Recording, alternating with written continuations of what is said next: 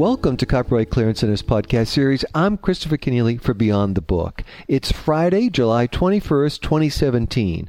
Our weekly guest is Andrew Albanese, Publishers Weekly senior writer, who joins me today from his office in Manhattan. Welcome back to Beyond the Book, Andrew. Greetings, Chris. Well, this week, publishers and bookstore owners cheered good news from several corners.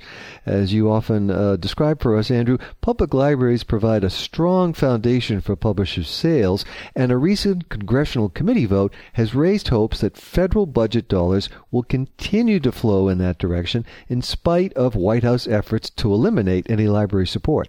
Yeah, that's absolutely right. And overall, the budget battle is starting to kick up again in Washington. But as you note, this time with a little bit of optimism for libraries and library supporters. Specifically, the House Appropriations Committee is looking at level funding for libraries in FY 2018.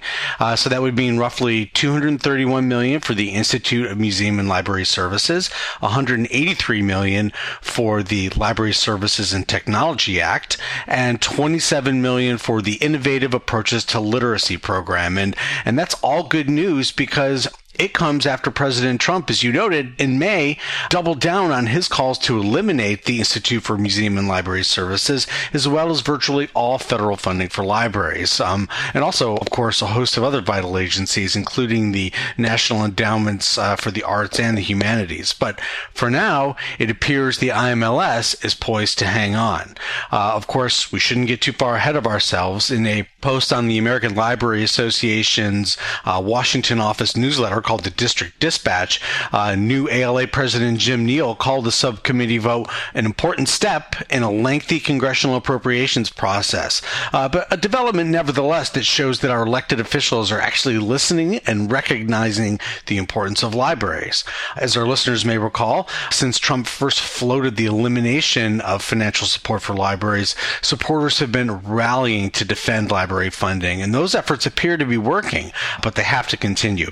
As Jim Neal notes, the fiscal year 2018 federal library funding, it's not been saved yet. And there are lots of hurdles that can still arise at each stage of the appropriations process. And it's worth noting, too, here, at the same time that the Appropriations Subcommittee was voting to fund libraries, the House Budget Committee, another committee, put forth a resolution that is every bit, if not more drastic, than Trump's budget proposal from May of this year. So there's a lot of work to be done before the fiscal year ends in September to get a new budget that's library-friendly passed.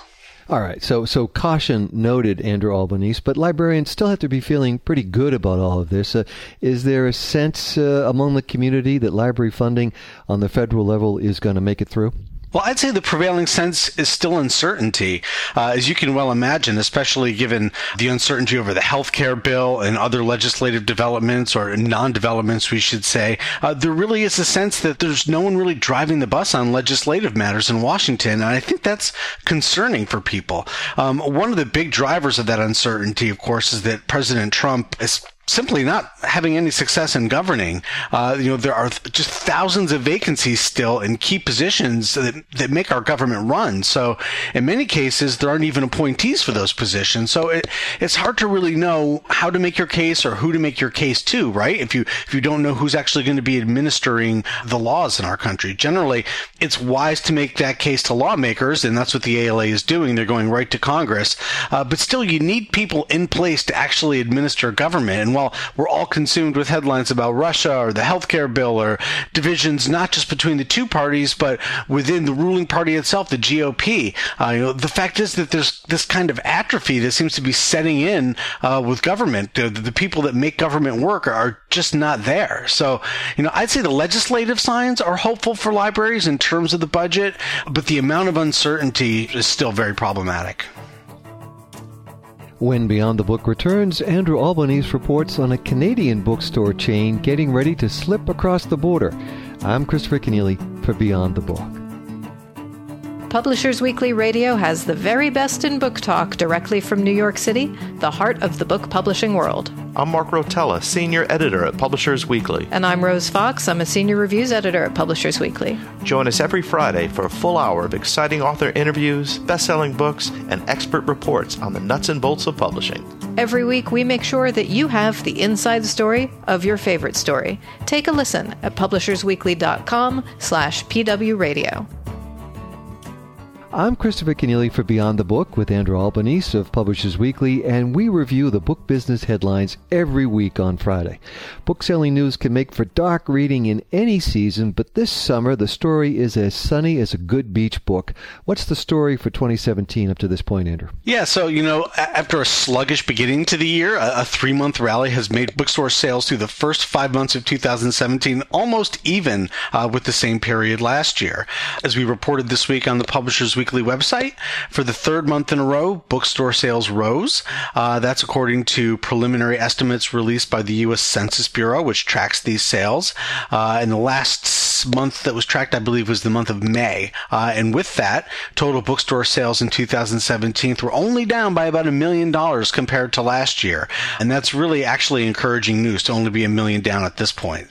But perhaps the most encouraging news is that Canadian chain Indigo Books and Music is set to be in discussions to expand operations into the United States as early as next year. This according to several high-level executives at publishing houses in Canada and in the U.S. And according to those sources, representatives of the Canadian retailer were taking meetings about the potential expansion during this year's Book Expo here in New York. As of May 31st, 2016, Indigo operated I think about 89 superstores. That's under all of its brands. That's Indigo and Chapters. It also ran about 123 small format stores under the names Kohl's, Indigo, Indigo Spirit, Smith Books, The Book Company, and all of these are in Canada. Indigo's revenue has been on the rise as well. For the fiscal year that ended April 17th, the company reported total revenue of just over $1 billion Canadian. That's the chain's highest revenue mark to date, and it's an increase of 2.6% over last year. And a book chain that's showing positive margins, it would be a wonderful thing to have here in the United States. I think we can agree on that. And the reason why they're succeeding, many people are pinning that success on the launch of a new bookstore concept, which Indigo executives have described sort of, we'll call it a book lover's cultural department store. So we'll have more on this development in Monday's issue of PW, and you can read more, of course, on the Publishers Weekly website as well. I will say at this point, too, Indigo won't confirm or deny the company's intention to open a U.S. location, but suffice it to say, the publishing community here would surely welcome that expansion to the U.S., especially as Barnes & Noble continues to underperform and as Amazon considers expanding its physical presence. Well, the good news is out there, but not for everybody. And one person not having a good week when it comes to book selling is Milo Yiannopoulos. We've been talking a lot about him the last few weeks, and he actually called PW's report on the sales of his book last week as fake news, which means he's probably not going to like the news you got this week. Tell us about that. Yeah, so the news, unfortunately, is very, very real, and it's not very good for Milo, whose book Dangerous went from selling over 18,000 copies in its first week to just over 10,000 in its second, according to Bookscan. And as you know, Milo called our story last week on his sales. Everybody who reported those figures, he called it fake news. And he did confirm, however, that the 105,000 sales he claimed were actually orders, not actually sales to consumers. So we did at least get that clarification. And his team also suggested that this week's sales were going to go up. You might say they were going to go up bigly in the second week because the major booksellers just didn't order enough ahead of time, but they were playing catch up. But apparently they were supposed to catch up by this week. But that does not appear to be the case. We saw a 42% drop in consumer sales, and that doesn't suggest a lot of pent-up demand. And while we don't know ebook sales, we do know that the ebook version on Apple failed to crack the top 20. But I'm going to add this much. He is a bestseller. Milo's book is still a bestseller. It was number 2 last week on the nonfiction list, and it's number 8 on the list this week, which is a respectable position. And his 29,000 total sales, consumer sales, that's actually really pretty good through the first 2 weeks. And in fact, are really good, very good for a self-published title, which goes back to one of the things that I think I pointed out weeks ago as something to watch on this show. And that's how this book would unfold as a self-publishing story. As I suggested, I thought Milo was going to find publishing his book himself to be a pretty big challenge, actually getting the books out and into stores and filling orders customers and cashing checks, that's not easy work. And I think he's saying that it's not nearly either A, as lucrative, or B, as simple as he once thought it might be. And a final note, and then I promise we're done with Milo, at least for this week, but hopefully for a few weeks. I want to go back to his lawsuit against Simon & Schuster, which we discussed last week, and which I kind of threw cold water on the idea, not me, but some lawyers I spoke to, that he could ever collect $10 million from this kind of narrow breach of contract suit that he's filed against his former publisher, Simon & Schuster. Well, turns out Milo's attorney, Stephen B. Meister, has pointed out that our story omitted the fact that Milo was also seeking disgorgement of profits to the extent that Simon & Schuster opportunistically terminated its deal with Milo. In other words, Meister is contending that SNS breached Milo's contract to blunt threats of this broader economic boycott by other authors and players, something we've talked about on the show in the past. And therefore, the court should award a portion of Simon & Schuster's total profits to Milo as a punishment. So I did not discuss disgorgement in that article, that is true, but only because I couldn't find a lawyer who thought it was at all viable. Now, disgorgement is a remedy in some breach of contract cases, and I'm not a lawyer, but it seemed to me that a multi-million-dollar company-wide disgorgement award would be unprecedented. And indeed, the research I've done, I can't find one case where it's ever come up in a breach of contract suit in publishing. But I'm going to do a little follow-up on this question, and I've reached out, and I've actually been in contact with some of the top remedies lawyers in the United States on whether this disgorgement question could actually carry an award for Milo here.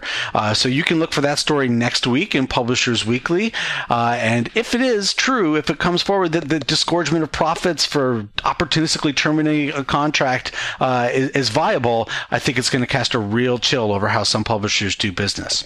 Well, Andrew Albanese, senior writer at Publishers Weekly, thanks for presenting the case for books this week and every Friday. My pleasure, as always. Coming up next on Beyond the Book, for the first time in nearly 3 decades, France is guest of honor at the Frankfurt Book Fair, the world's largest publishing industry exposition. Edward Nwotka is bookselling and international news editor at Publishers Weekly, and he tells us what to expect. You're going to see a display of the legacy of French colonial power, but you're also going to see the rebirth and the transformation of that power into a very modern presentation of living French, if you will. Because French certainly sounds different in Africa or in Montreal than it does in Paris, let alone in Marseille or Brittany. So you're going to see a sort of myriad of manifestations of that. And you're also going to see certainly some of the high-level intellectual firepower that's going to be on display. The French have no shortage of prize-winning authors and provocateurs. The book business as it looks from the Champs-Élysées, next on Beyond the Book. Beyond the Book is produced by Copyright Clearance Center, a global leader in content management, discovery, and document delivery solutions. Through its relationships with those who use and create content, CCC and its subsidiaries RightsDirect and Ixis drive market-based solutions that accelerate knowledge, power publishing, and advance copyright. Beyond the Book co-producer and recording engineer is Jeremy Brisky of Burst Marketing. I'm Christopher Kenneally. Join us again soon on Beyond the Book.